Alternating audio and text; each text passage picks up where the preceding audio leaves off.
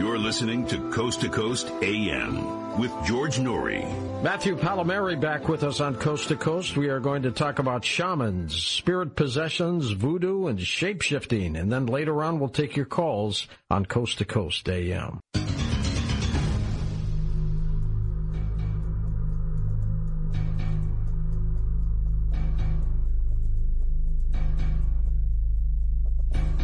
And welcome back to Coast. George Noory with you, author, editor, shamanic explorer. Matthew Palomari's latest book, titled Picaflor, is the sequel to Spirit Matters. Now, that chronicles his adventures throughout the mountains, deserts, jungles of North, Central, and South America, pursuing studies of shamanism, visionary experiences working with plant medicines, among them ayahuasca, peyote, San Pedro cactus, and many, many more. He has been leading a very popular fiction workshop at the Southern California and Santa Barbara Writers' Conferences to more than 30 years of work, and it frequently lectures about shamanism and writing throughout the United States. Matthew, welcome back to the program. Trust all is well? All is well. As my stepson would say, all good in the hood. And thank you for having me back. I love it. Picaflor, explain that title to us. Yeah, Picaflor is in Peru. Picaflor is what they name hummingbirds, and picar is to bite or sting, and flora is flower. So it's bite flower,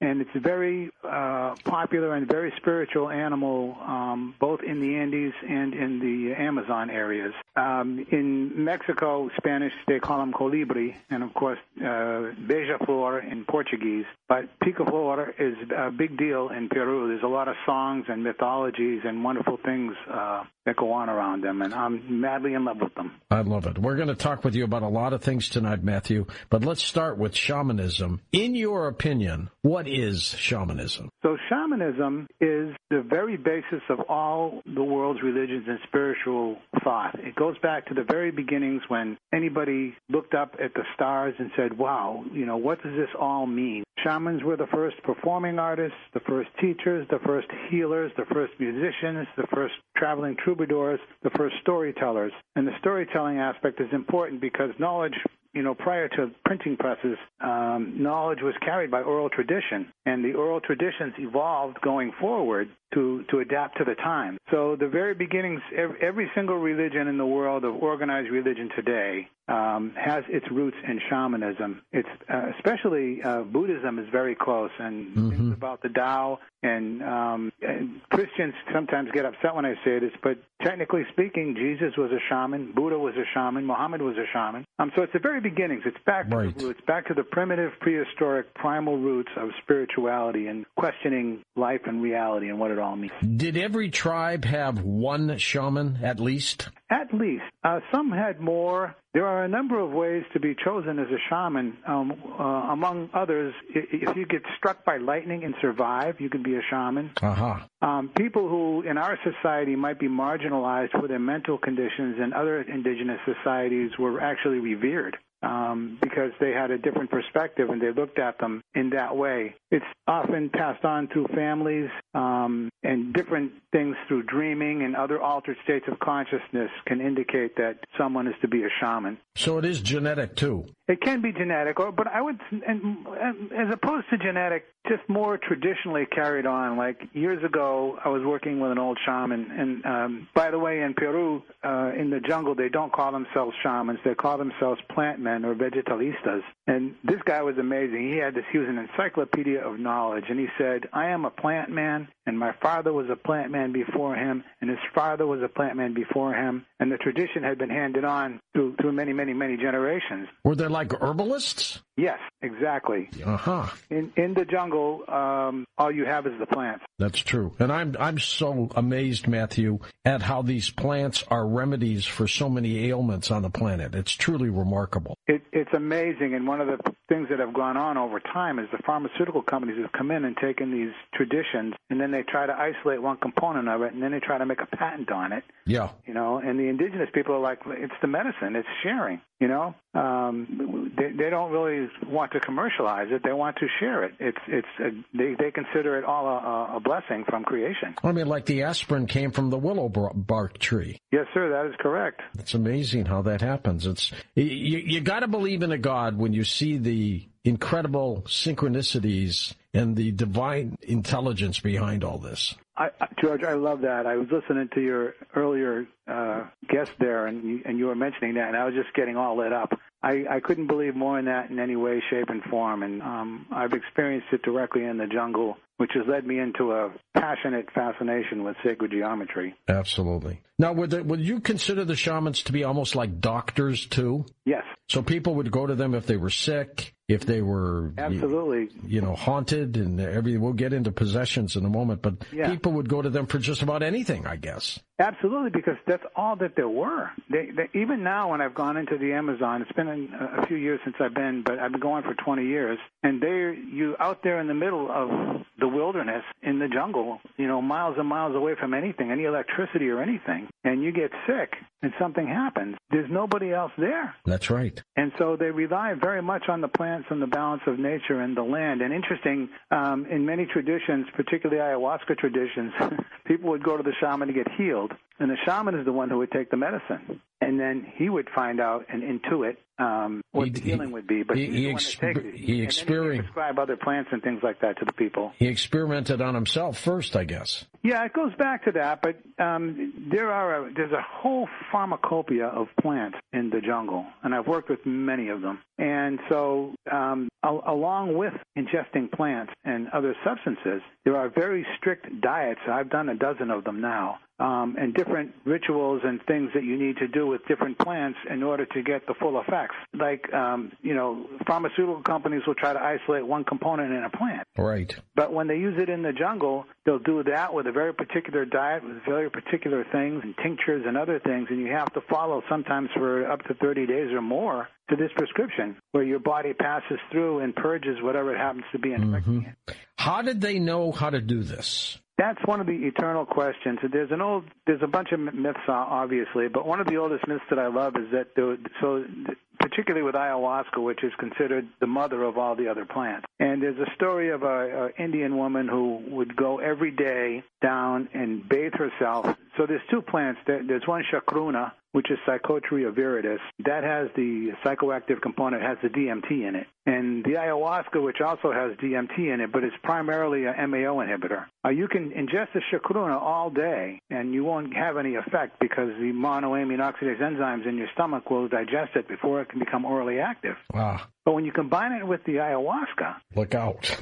it has an MAO inhibitor, and then you have a 5-hour journey. So the story goes that one day there was an Indian woman who was, every day she was bathing in the chacruna plant. And one day the spirit of the chacruna plant said, why are you bathing with me all the time? And this, she says, well, I just love how you make me feel, and it's just a good feeling. So the spirit of the chacruna plant said, well, you should take this and combine it with the ayahuasca vine. And she went and told somebody, and then it became the tradition. But in reality, this stuff goes back, it's literally prehistoric. It is. Do you think it was trial and error? I think it has to be. If you think going back to very primitive times, Kruk the caveman ate this plant and he died. Well, I guess we're not going to eat that one anymore, right? Exactly. Unless somebody told them from above? Well, that could be, because there are other stories of the plants speaks and the plants as teachers, and the plants and the animals are considered as allies. And when you ingest the plant, you ingest the spirit of the plant. You become infused with it. And when you do these extended diets, they call them dietas,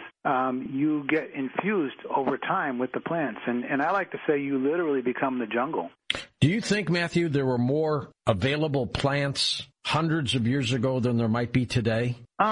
Yeah, overall I would say yes, because of all the environmental destruction that we're doing. But one of the things that fascinates me is that the highest concentration of plants in animal life is at the equator. And that's interesting. Yeah, and the equator is the place where the sun hits the earth the most. Mm-hmm. It's got to be something to do with that. I think so, because it's, there's the whole thing of Father Sky and Mother Earth. and you have these two elemental spirits of male and female, masculine and feminine, and that point on the earth where it hits the most intense concentration is where is the most diverse life, and more than anywhere else, really. And I've always found that fascinating. It really is. Yeah. At this point today, if you were to go back to these areas in South America, in the jungles, are the tribes people still performing shamanism? Oh, absolutely. And interesting, this ties in with something we discussed just a few minutes ago. The guys that I work with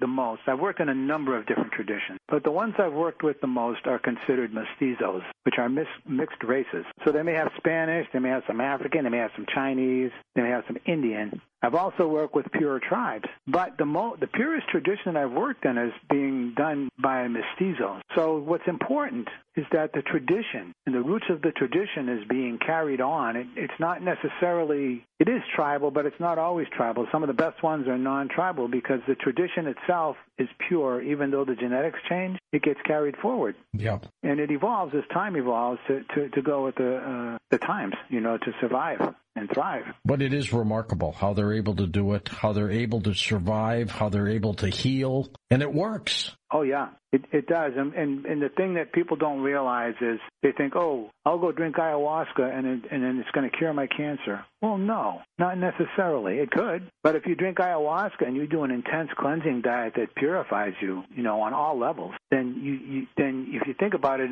when you get down to the bottom of it, it's magical, but it's really common sense, too. Edgar Cayce, remember that name? Oh, I love Edgar Cayce. Yeah. I met his Charles Thomas and Hugh Lynn, his son and grandson. Yeah. I went to seminars. I was big on Cayce. Oh, me too. Me too. And he said something I'll never forget. And he said, eat a couple raw almonds a day to prevent cancer. He didn't use the cure word, but he said to prevent cancer, eat a couple raw almonds a day. And I'm thinking of him as almost like a modern-day shaman. Well, absolutely, because he was the sleeping prophet. Yep. And what would he do? He would go into the boundaries between sleeping and dreaming and visionary states are quite blurred. In Western culture, we separate them. But indigenous cultures, there's really no difference. They see it as a continuum of consciousness. It's a powerful tool for them, isn't it? Absolutely, because it's an inner journey, and in my experience, my first profound jungle dieta, which was back in 2000,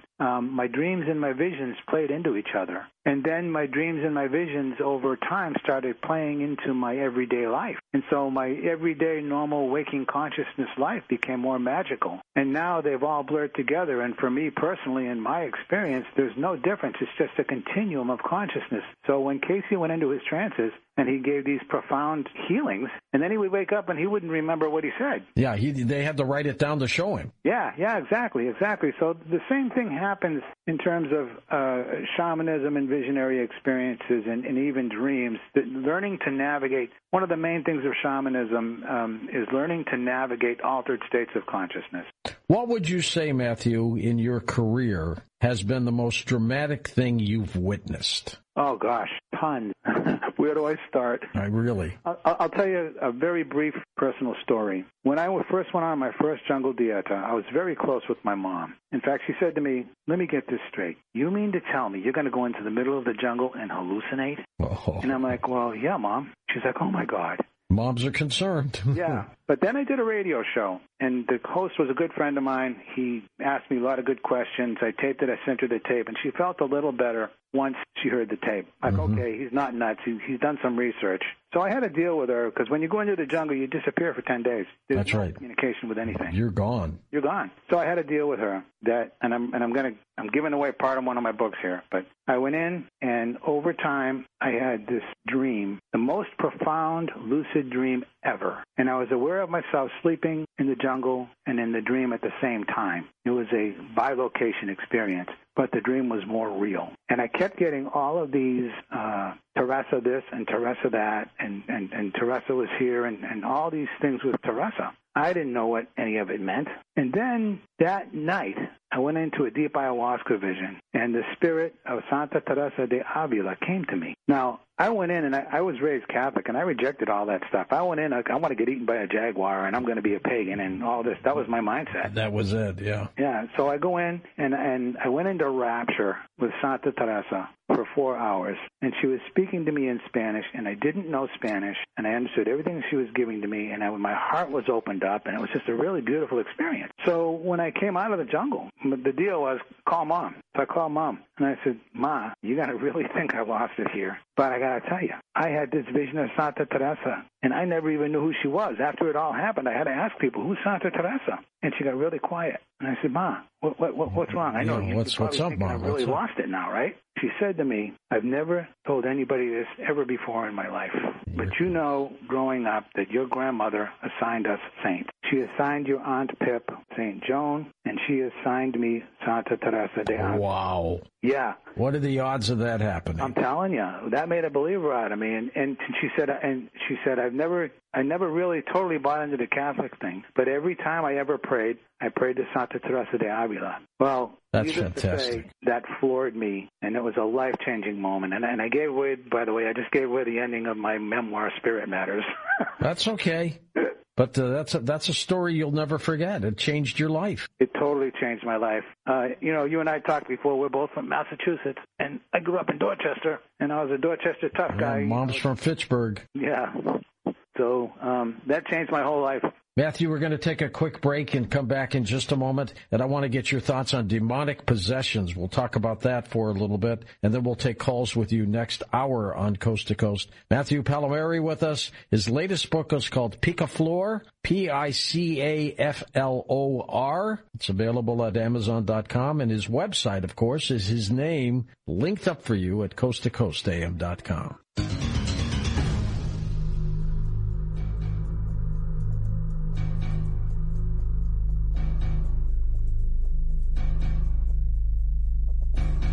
And welcome back to Coast. George Noory with you. Matthew Palomari with us, of course. His latest book is called Picaflor. Let's talk about demonic possessions. How in the world did you get involved studying this, Matthew? Well, you probably remember this. When that movie, The Exorcist, came out. Yes, remember that well. I remember my mom brought me the book. I was in high school. She brought me the book, and she said to me, you got to read this. And I went into my bedroom at 7:30 at night, and I walked out at 7:30 in the morning. I couldn't put the thing down. No, it was a great book. Oh, I was fascinated by it. Blatty's book. Yeah, William Peter Blatty. And then, of course, the movie and all the stuff that went with it. So that always fascinated me. And then I had a friend in high school, and he was very troubled. His mom committed suicide, and he found her, and he kind of wigged out. And one night he got really drunk, and he turned into something else, and he went crazy, and we had a lot of problems with him, and it's like one eye was looking in the wrong direction. He was like some beast thing. And, of course, he woke up finally in the morning and didn't remember anything. Jeez.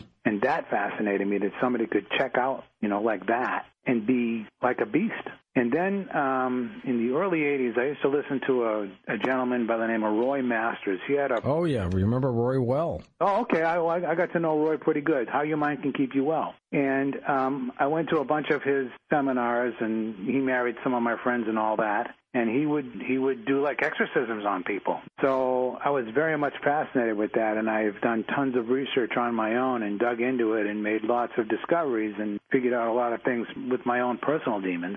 And then, of course, there are the more extreme cases like the ones I saw, one time Roy was there with this guy with a cross, and this guy was like spitting and, like a pissed off cat. So it was always fascinating me how people can totally change and then into something ungodly or whatever you want to call it, and then wake up the next morning and they don't remember anything. So it's fascinating me like that. And I've been digging deeper and deeper into it as the years have gone by and found out more about it, getting more to the roots of it, I guess is a good way to put it. Did you find spirit possessions all over the place in South America? Yes, but more... It's interesting, more voluntary. And there are some things like there's called in some parts there's called the evil eye, and people get afflicted with the evil eye. But it's only based on their system of belief that they live by. Like, it's not in other parts of the world. I think the biggest thing, the core of the possession, comes from our shadows, our human shadows. I'm sure you're familiar with Jung's concept of the shadow. Yeah. Yeah, I think it really mostly comes from that. But I also think that you can open yourself up to different energies. And, it's like right now we're on the radio. People everywhere are tuned into the frequency that the transmitter is at. Everybody tunes into that same frequency, and everybody's hearing the same thing. So I think the mind can be the same way. And when you tune into particular energies, you draw them to yourself. And sometimes, as you well know, and we all know, that there are powers in the universe and in the world that are far bigger than we are. Absolutely. So there's a tradition in the jungle called whistling through the forest. And when you go into the forest, and you're basically saying, look I know you're bigger than me. I know you can heal me or you can kill me. And I'm telling you right now that I'm acknowledging you and I respect you and I'm asking for your help. And so you're acknowledging those forces that are bigger than you. And then those energies come in. And by the way, energy in these traditions, energy and spirit mean the same thing.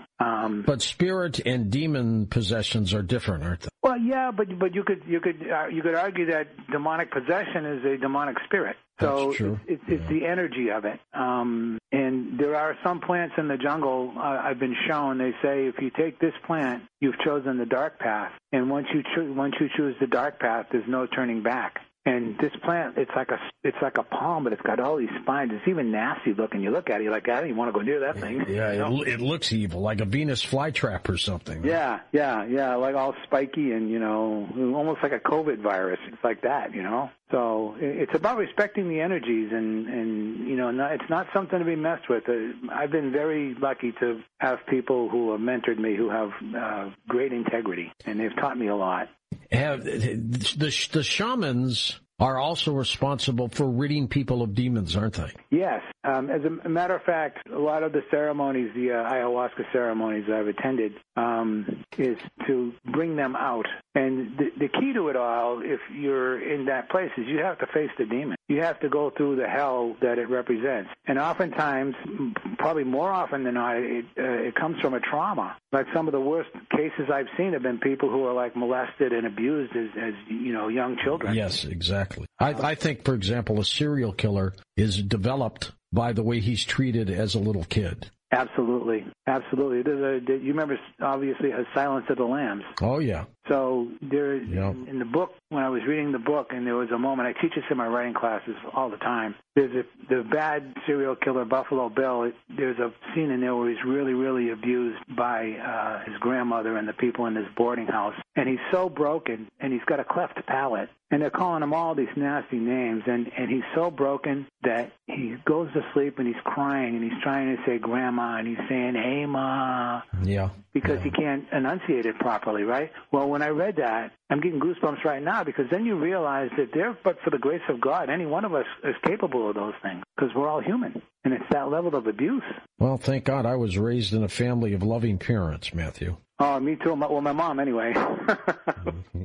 Dad was a little tough? Oh, he went to prison. He was in Walpole. He was an embezzler, and he was a big band jazz drummer. But he was a codeine addict. But he was wounded in World War II also. Yeah, my dad was in World War II. Not wounded, but he was there. Yeah, he got wounded by a kamikaze. He had a plate in his head, so that could have had done a lot to him. Yeah. So I don't have any anger toward him and all that, but he was not there. He went to Walpole there when I was probably 4. Sometimes when we look at TV shows, they'll show you a shaman looking at a bird, and all of a sudden you're seeing what a bird sees. You're looking down at people on the ground and stuff like that. Do shamans have that ability to basically remote view or project themselves? I've had that experience myself. You have? Oh, yes. So the first time I was in a ceremony with the older shaman, the one I was talking about earlier, and I was sitting cross-legged, and all of a sudden my legs started flapping. like wings, which happened. Out of control. It wasn't out of control. It was out of control, but I could have stopped it if I wanted to, but it had its own energy. Okay. And it felt wonderful. And I was first I was a butterfly, and then I was flying through the mountains and seeing particular kind of feathers. And I thought, wow, this is great. I was having a good time. The next day, the old shaman came to check on me. And I said, ¿Qué es la vuela? And I pointed to my legs, what's flying? And he gave me this big smile. He said, El Condor. And right when he said that, I realized I had been a condor. And that went on for a number of years until another time I was in a ceremony 5, 6, 7 years later. And my legs started going a mile a minute, and my body started jerking. And if I hadn't had the experience, I would have freaked out. And I had these beautiful neon pastel-colored visions. The next morning, we do this integration check-in. And one of the guys came in, he said, I knew we were going to have a real great experience because just before the ceremony started, a hummingbird came up right in my face. Right when he said that, my girlfriend beside me said, you were the hummingbird, and I realized I was the hummingbird all at the same time. That's why that book is named Picaflor, because it's about how I went from condor energy to hummingbird energy. It's about you. A lot of mythologies behind that. Tell me about your involvement with lycanthropy, werewolf mythology. Yeah, that was another part that drew me deeply into the Amazon, because werewolf lycanthropy has to do with shape-shifting. And the whole idea, it's also in Dr. Jekyll and Mr. Hyde. That's right. The inner beast, the monster who lied within. And that really is a metaphor for the human shadow. But I always had a fascination with altered states. And then I did some research, and when I realized the amount of visionary plants, the concentration of them that are in the Amazon, and all of the shape-shifting mythologies that went to there, then I was hooked. And I had to go, and I had to go explore it. And one of the main things of shamanism has to do with experiential knowledge. The anthropologists would get on there and they would go, oh, look at these people. They drink this stuff and they all go crazy, right? But they had no idea what was going on. They were just looking from the outside. Right. But when you experience it directly and you realize that these people are working on their inner selves and working with their dark inner shadows, and our shadows are beasts. They're out of control. So the whole the Lon Chaney and the werewolf, when I was a kid, I loved that stuff. Those were the best. Oh, yeah. Do you think lycanthropy is real? I think not literally. I think that... So somebody doesn't shapeshift into a wolf? No, I thought that for a long time until I researched and had some of my own personal experience. Now, it's interesting when you think about it, because I would do a ceremony, I would have this experience, I would become a condor or a hummingbird. Well, when that's happening to me at that time, in that moment, it's real. Just like you can be in a dream flying on a pink horse with blue polka dots. It's real to you then. Then, right? And you're totally accepting of it. You could do all the weirdest things. And so in that moment, it's real. So in that state of consciousness, it's real. But it's a subjective experience. It's always subjective. So I don't believe that it happens literally. I used to when I was younger, but all the research and the experiences I've had in the years since, I think it's a subjective thing. And so for me now, I'm very much in tune with the hummingbird energy, and I've had tons of experiences with them in all different ways. Do you find that the indigenous tribes can separate religion from spirituality? Oh, that's a great question, George. The difference between spirituality, so religion is organized religion. It's based on the words of prophets. So, And is that PROFITS? Yeah, well, there's that. That's for sure, right? Yeah. Touche, you win on that one. Yeah.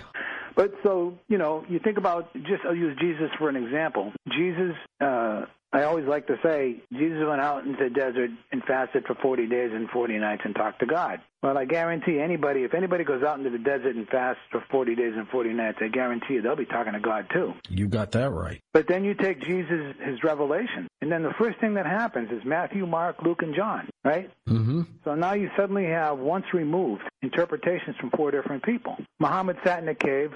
Buddha sat under the Bodhi tree. Well, what the shamans say is, the hell with all that. Go have your own experience. So religion is about, organized religion is about the words of prophets that have been handed down and reinterpreted and rewritten, blah, blah, blah, blah, blah. Spirituality is about direct experience, and it's the primary difference. You can't, I told you about my vision of Santa Teresa, and everybody can listen, but I had the direct experience, and they can all think about what it might be like, but if you haven't had the experience, you don't really know. It's a very, very, very subjective thing.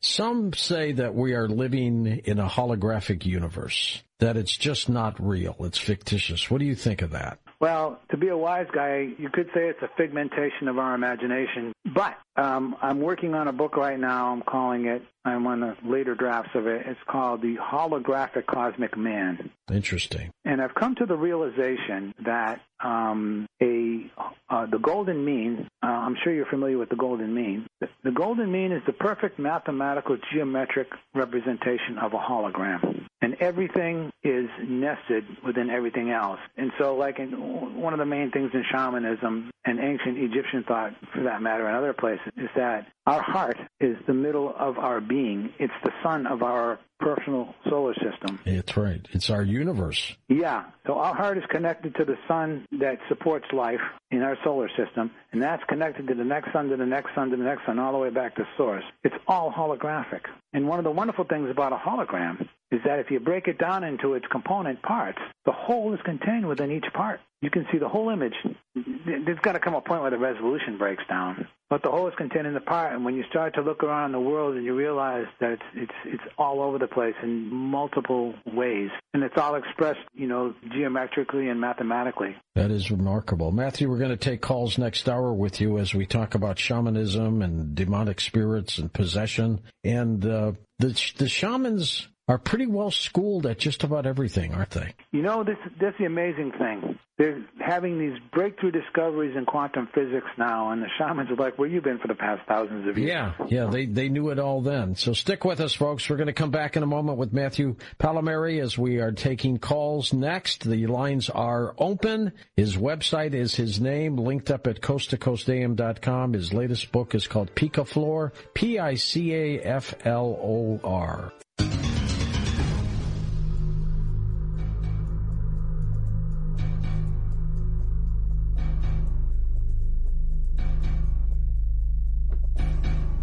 Welcome back, Matthew Palmieri with us. Matthew, would you say that most shamans are nice people? Probably most, but not all. There are some dark ones. Really? Yeah, this whole thing with ayahuasca tourism has been getting a bit out of control. Okay. So they try to scare you off? No, they try to take advantage because there's poverty down there. A little profit motive here. Profit, and even there are stories of hello, young lady, if you come down to the river bank with me at midnight, I'll give you a jeez. Yeah. And there's a lot of poverty and desperation, so that's why I feel so lucky, because my original mentor, he had been researching and going down there for 15 years before I met him in 98. And so I got turned on to some guys who have a lot of integrity, but I've seen a few instances of people who don't have integrity, because people think, oh, he's the shaman, and they're like, they're worshiping at their feet, and they're giving themselves up, and opening themselves up, and they get taken advantage of.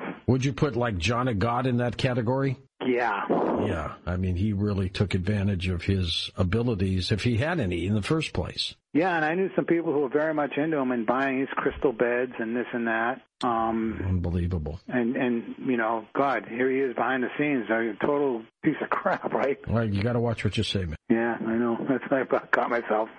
So let me ask you this. When the shamans are doing what they do, are they picking up powers from like God? That's an interesting question, because in their viewpoint, God is in everything. So a spirit, for instance, a plant spirit, is considered an emissary or one facet. I like the idea of multifaceted. So that's one Let me know when it's of the whole thing that you can call upon if you respect it and realize that it's all connected together. These demonic possessions, that fascinates me. How do we know some of it's not just mental illness, Matthew? I think a lot of it is, frankly.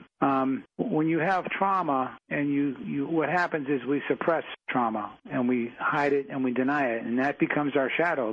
Our shadow is all of the things that we don't like about ourselves. And when we're first traumatized, we don't know any other way to deal with it, and we come up with something, and then we forget the original trauma. When we come and we're young, the first thing we do is emulate everybody around us and their strategies for coping, because we're trying to learn by copying. But the strategies aren't always good strategies. And then we get ourselves into a situation that's traumatic, and we don't want to face it, and we don't even remember it, and it's repressed, and it festers and festers and festers, and then it'll come out like when people get drunk or other situations that set it off, and then, of course, they won't remember anything that they did.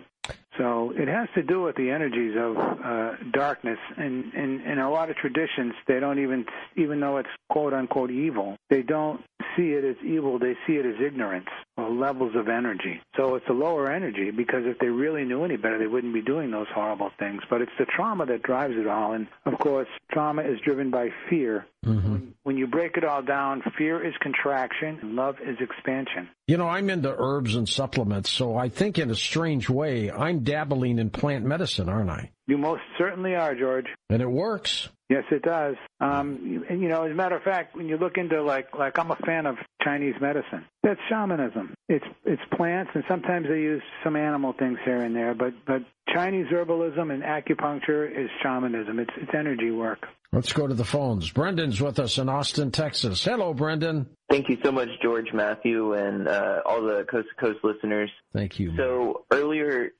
you had said that there was a plant that could make people evil, or that was, you know, a bad plant possibly. And that made me wonder, are there any animal spirits that you shouldn't call upon? And what are some of your favorite animal spirits to call upon? Well, when you get into animal connection and communication, it has to be on the animal's terms. And you have to let them, in my experience, they choose you. You don't choose them. Like when you were the condor. Yes, sir. Condor chose me. There's a whole other story behind that, but we'll be all night if I get into that one. All right. But they choose you, and you have to open yourself up, and it has to be on their terms. In the Inca and pre-Inca traditions, there are three worlds. The upper world is represented by the condor, which is love, and the color pink or rose-colored. The middle world is the jaguar or the puma, which is power, which is like an electric blue. And the lower world is the serpent, which is gold, which is wisdom. So it's love, power, and wisdom, or truth, love, and energy. And when you get them all working together, you will get like an ultraviolet blue. Let's go to Michael in Florida. We'll take it away, Michael. Hi there.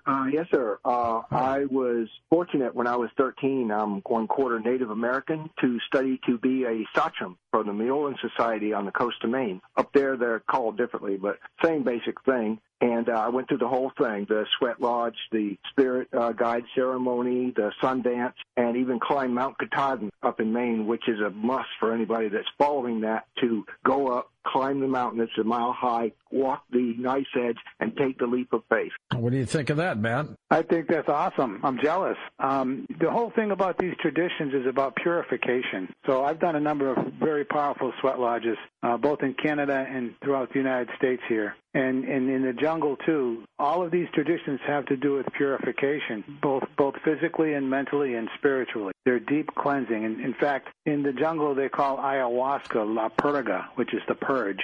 And with the dieta that they put you on, it comes out both ends. And there's also a tradition, so to speak, that all of the discomforts that you go through in the jungle, physical, mental, and ordeals and all that, all of those are to prove that you're worthy of the knowledge of the gift that the plants and the spirits have to give you. So that is the same thing, climbing the mountain and making the leap of faith. It's the same type of thing. You gotta pay your dues to prove you're worthy of what they have to give you. And of course, when you get it, it's well worth it, but it's not for everybody either. Matthew, can ayahuasca hurt you, assuming you don't ingest a lot? The only way it can hurt you is if you don't follow the diet correctly, because one of the things it does is it releases massive amounts of serotonin. And when it gets to a point, you can vomit, and you can have it coming out both ends, and you can go into mild convulsions, but when you vomit and it's coming out both ends, it's your body's way of purging the excess, kind of like venting a steam kettle. If it happens during your sleep, you could choke to death, can't you?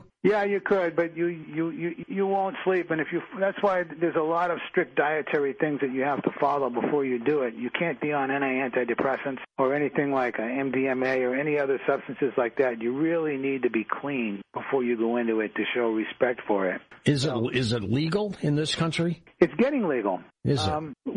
So, a quick story. There were a number of churches now that are springing up, but originally there were 3 of them. I won't get into all of them, but one of them was the UDV, União de Vegetales, and they were importing the ayahuasca, and the DEA came in and busted them. Well, the leader of that church was one of the Bronfmans. You never remember which one is who, but the Bronfmans were the Seagram Seven Fortune. Right, very wealthy family. Yeah. He fought them. So he beat the case. The DEA appealed. He beat him again. Then it went to the Supreme Court. And the Supreme Court did sort of an unprecedented thing. They took apart the case and said, here's where you guys are wrong. This is the freedom of religion. Wow. And they won. And a very good friend of mine was the chief medical witness in the case. And then they were trying to get the peyote church to help, but they said, you guys are on your own. Well, now there's a number of ayahuasca churches popping up all over the place following that precedent that was set. But I kind of have mixed feelings about that. Do you drink it or chew it? Is it like a berry, or do you drink it? No, you drink it.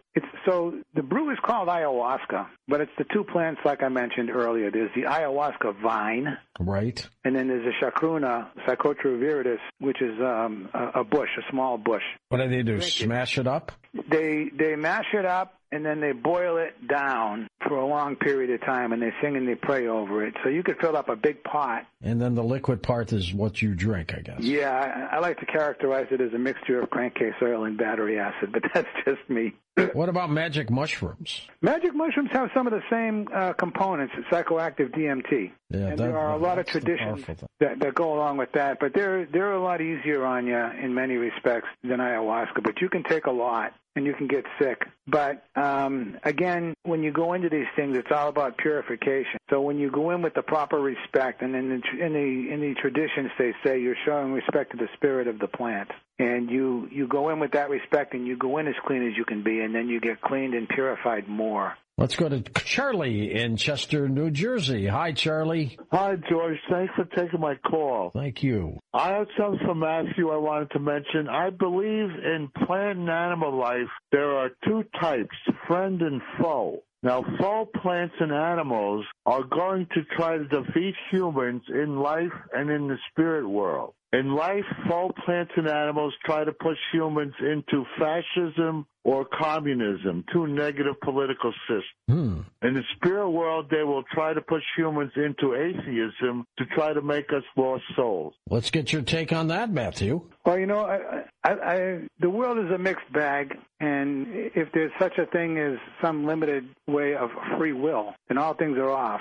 One of the things about ayahuasca that I love is, and this is just me personally, is that you have to experience the light and the dark. You know, you have my whole coach used to call them the granola eaters. You know, I just want to see the light, and I'm a warrior of light, and I just want to. Well, that's not necessarily. You can't have the light without the dark, and the more the dark there is, the greater the light is, and you have to experience them both. So if you continue working with ayahuasca, you will experience both. But you learn to be objective, and you learn to navigate, and you learn to realize that, okay, I took something that made me go through these experiences, and I'm going to see them all. And I've had a lot of dark visions also, and I've had heavenly visions. But how else are you going to learn? And how else are you going to find the center? And you'd rather have the heavenly visions than the dark visions, I bet, huh? Yes, but in a way, you have to go through the dark to get to the light. That's the big part of it. When you confront your shadow and you confront your demons and the things that you've been denying all of your life, and you break through, the darkness holds a gift. Have you ever come across a shaman, Matthew, that was just spectacular? Oh, yeah, a few of them. Not a lot, though. No, because it's interesting. They call it the power path. And the more you go on the power path, in the old Carlos Castaneda books, he talked about becoming a man of knowledge. Yes. The further you go up the power path, goes to their head, doesn't it? Yes. So the more you go up that way, the more the danger is of falling, like seducing women is a big one. Sounds like a human trait. It is a human trait. That's why integrity is very hard to find, and when you find it, and each time you reach a new level, there's a whole new set of problems. Yeah. And far greater responsibility. Let's go to Lauren in Vancouver, Canada. Hi, Lauren. Thanks for calling. Hey, thanks for taking my call. Comment, question. First of all, they say that religion is for people who are afraid to go to hell, and spirituality is for people who have been to hell and come back. I love it. You may be right on both of those. Yeah. Yeah.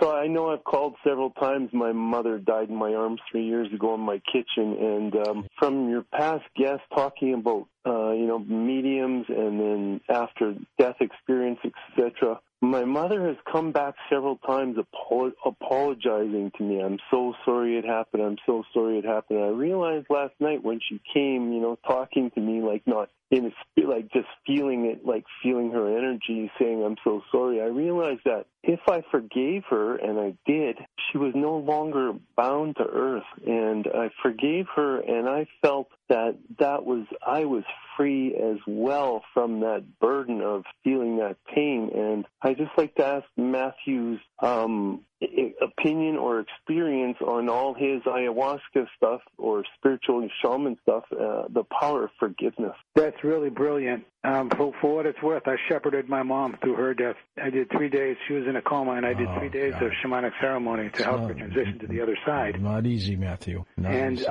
This is the thing. She died in your arms, but that was also a co-creation. So when you forgive, you let go of your part of the creation, and that can free her up. So there's so much to be said for forgiveness. And, forgiveness and gratitude, I think, are two of the greatest attributes of humanity. It sounds like she's moved on because of that. Yeah, it sounds, and I think so, because once you let go, then you free up. Otherwise, there's an emotional attachment, whether it's there for real or not. They're everywhere. Let's go back to Lauren for a second. Lauren, what did she apologize for? Dying in your arms? She came here every 3 months to get her medication. She was literally in the bathroom putting her makeup on, leaving to go to the airport. I was going to drive her to the airport. She came out and died in my arms. And oh, my gosh. Yeah, apologizing for putting that burden on me because, I had a million things bad happen to me in my life. It just, whatever, I'm not going to play victim here, but there's a million things going wrong, and she's apologizing to me, saying that's the last thing I want to do is have me dying. Sounds like you had a saintly mother, to be sure. That is remarkable. She puts your feelings ahead of hers. That's what good moms do, Matthew. Yes, sir. And I feel like I have an ally on the other side there, and I feel like part of me is over there with her, if that makes any sense. Absolutely. Now, your new book, Picaflor, where do you get it? It's on Amazon, obviously. It's available as an ebook, a tree book, and an audio book. And I forgot to mention, but my first memoir is called Spirit Matters, that ends with my Santa Teresa experience, and then Picaflor, and that ends in 2000 chronologically. And Picaflor is the continuation of that for the next 20 years. And it's also available, in fact, I put it up on sale, a combination sale on my publishing company, which is Mystic Inc., and it's MYSTICINK publishing.com. Super, Matthew. That's fantastic. And we will come back in just a moment with Matthew Palmieri, website linked up at coasttocoastam.com, as he mentioned, and 2 great books, Spirit Matters, which we talked to him about a year ago, and then the new one, Picaflor, about shamanisms and spirits as well. So we're going to come back in just a moment on Coast to Coast AM and take final calls.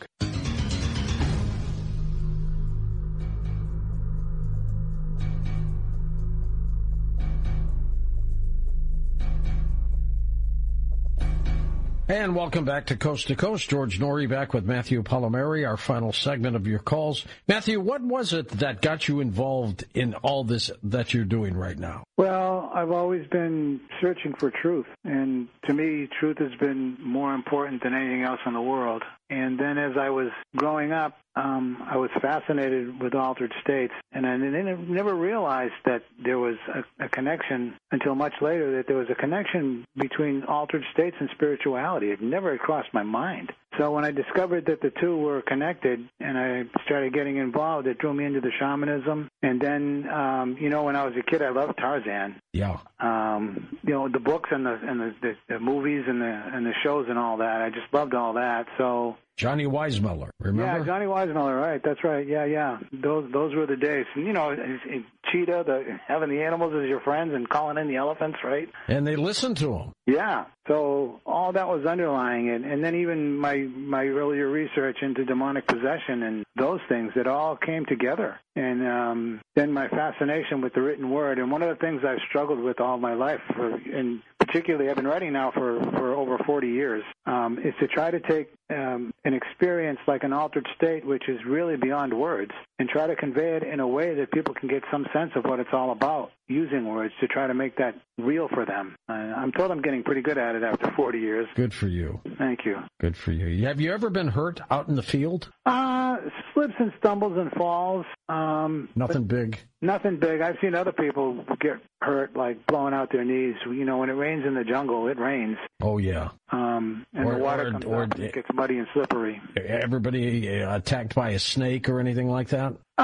Here and there, but they're pretty good. Like when I go out, it's in the middle of nowhere, and it's a shaman's camp. They've got guys 24/7 on the perimeter with a shotgun just in case. And you spend most of your time alone except when you go to the ceremonies. But they come and check up on you all the time, and they keep an eye. So, you know, like anything else, accidents happen and things happen. Are they friendly towards you? Yeah, they are, because they realize that I'm coming to embrace their culture. Like, I'm not coming in to tell them. Do they know you? Oh, yeah. They're family to me now. Okay. So that makes a big difference. Yeah, no, they respect the fact that I come and I say, look, I'm here, and I'm here to learn what you have to show me. I'm not going to tell you what I think you should do. I'm not going to tell you that you should worship in this way. I want to know what you have, and I'm here to learn. And they respect me because they've thrown a lot of stuff at me, and I've taken it all. And there's a lot of deep respect and brotherhood for that. Let's go to the phones. Joe in Monterey, California. Hey, Joseph, go ahead. Thank you for taking my call, George. Thanks, Joe. I was wondering,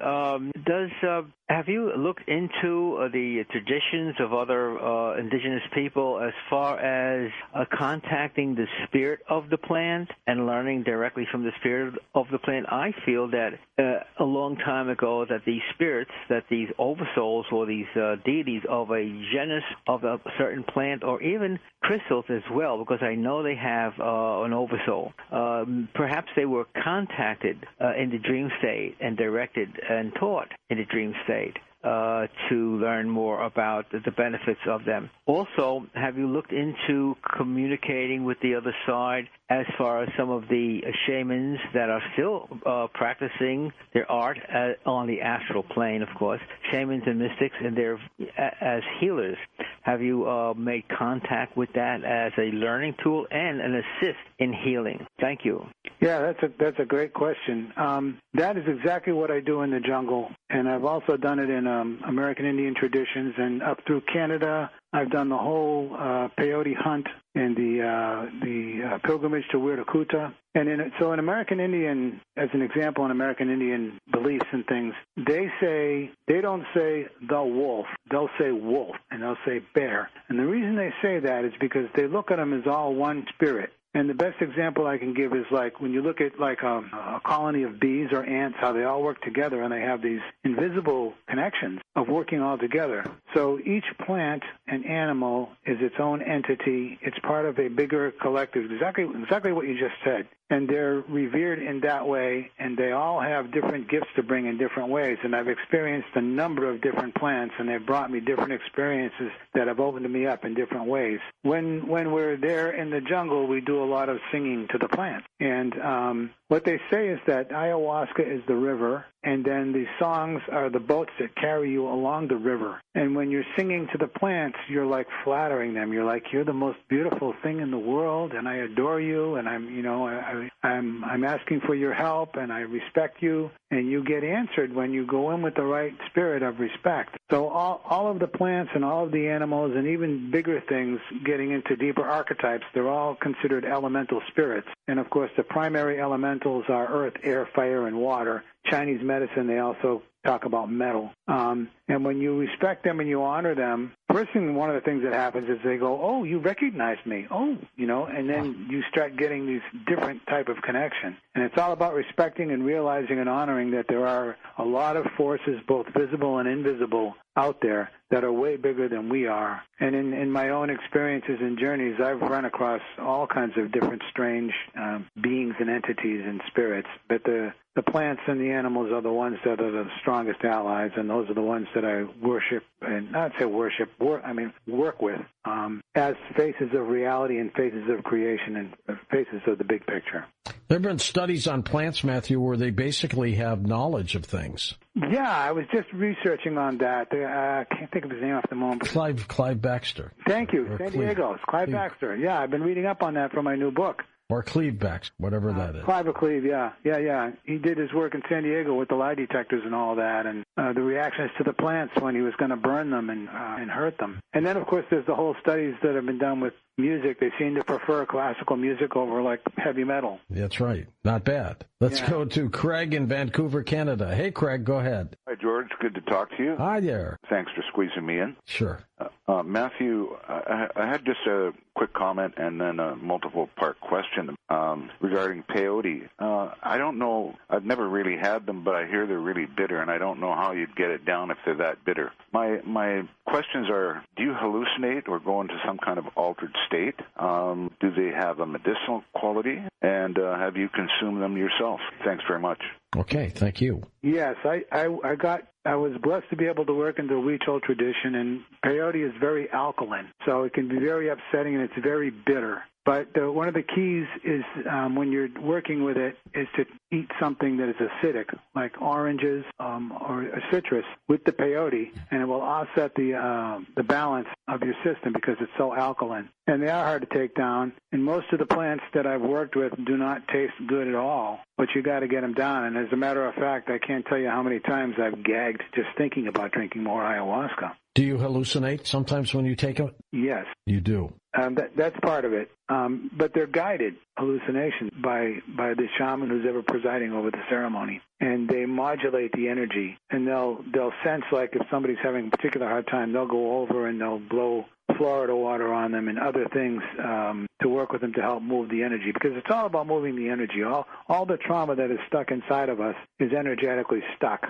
I guess it's not wise to do this on your own, is it? No, not at all. Do not try this at home. It's not for everybody. And like I said, I've been very lucky to find people who have integrity with a lot of experience under their belt. And his other question is the medicinal purposes. Yeah, interesting.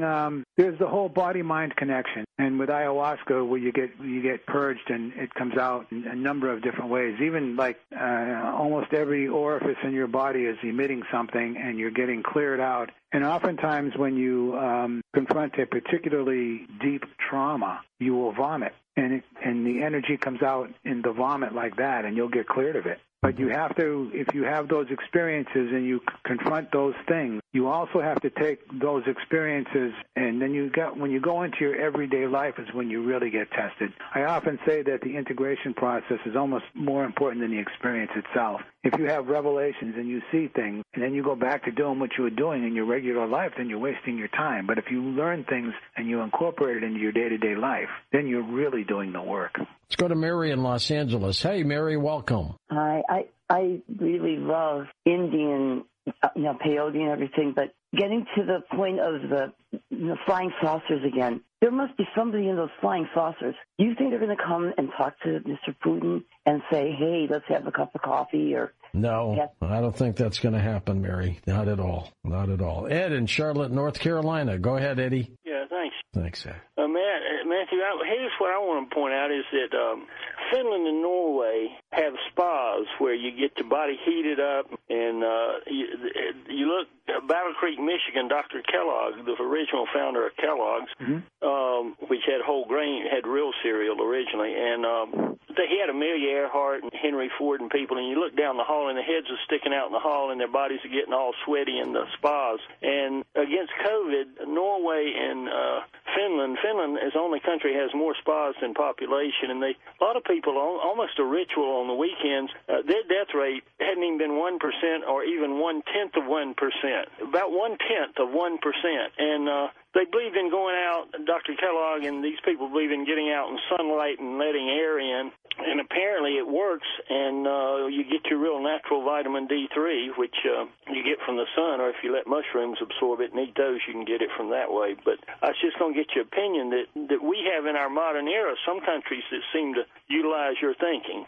Yeah, what you're saying all goes back to purification. It's about purification. It's like when you get food poisoning and you get violently ill and you vomit. Well, because it's your body's like, this isn't good for me. I'm getting it out as fast as I can. And, one of the things that happens, like when people overdose and things like that, is they'll make them vomit to get it out. So the bottom line of all these traditions and things and sweat lodges and the salt things and the steam is all about getting toxins out of your body. And when, you ingest things, and then when you get them out, you get them out through sweating and urinating and defecating and all those things.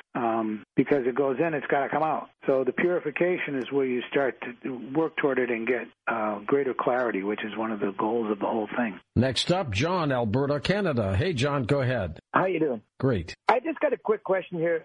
Because you were raised in somewhere in the States, is your experiences different from somebody who was raised in the Amazon? And are you guided through these here experiences, and are your hallucinations different? Because I have very little experience with jaguars or condors in my everyday life. So would I experience jaguars and condors if I did that ayahuasca here? What do you think, Matt? Go ahead. That's a great question. So people who have never been to the jungle, who have been in ayahuasca ceremonies up here in North America, will have visions of jaguars and condors and all the other animals from the jungle. No matter where they are in the world, they'll have those same archetypal visions of those same entities that are revered and respected in cultures. Matt, once again, give out your website and the name of your book as we wrap things up. Yes, sir. Thank you, George. So my website is mattpalmieri.com, and my publishing is mystikinkpublishing.com, MYSTICINK publishing.com. And anybody goes to my website, there's a contact thing, so if you want to say hi, you can do that, and it'll email me. Matt, stay in touch and definitely get back to us when your next book is done, okay? Outstanding. Thank you so much, George. I really appreciate you having me on. Always a pleasure. On our next Coast to Coast program, we're going to talk about reincarnation and mysticism on Coast to Coast, so make sure you're part of the program. You will love it. For Dan Galante, Tom Danheiser, Lisa Lyon, Lex Lonehood, Sean Ladasor, Stephanie Smith, Chris Burrows, Tim Bernal, George Knapp, and Ian Punnett, I'm George Norrie, somewhere out there on Coast to Coast AM. We'll see you on our next edition. Until then, be safe, everyone.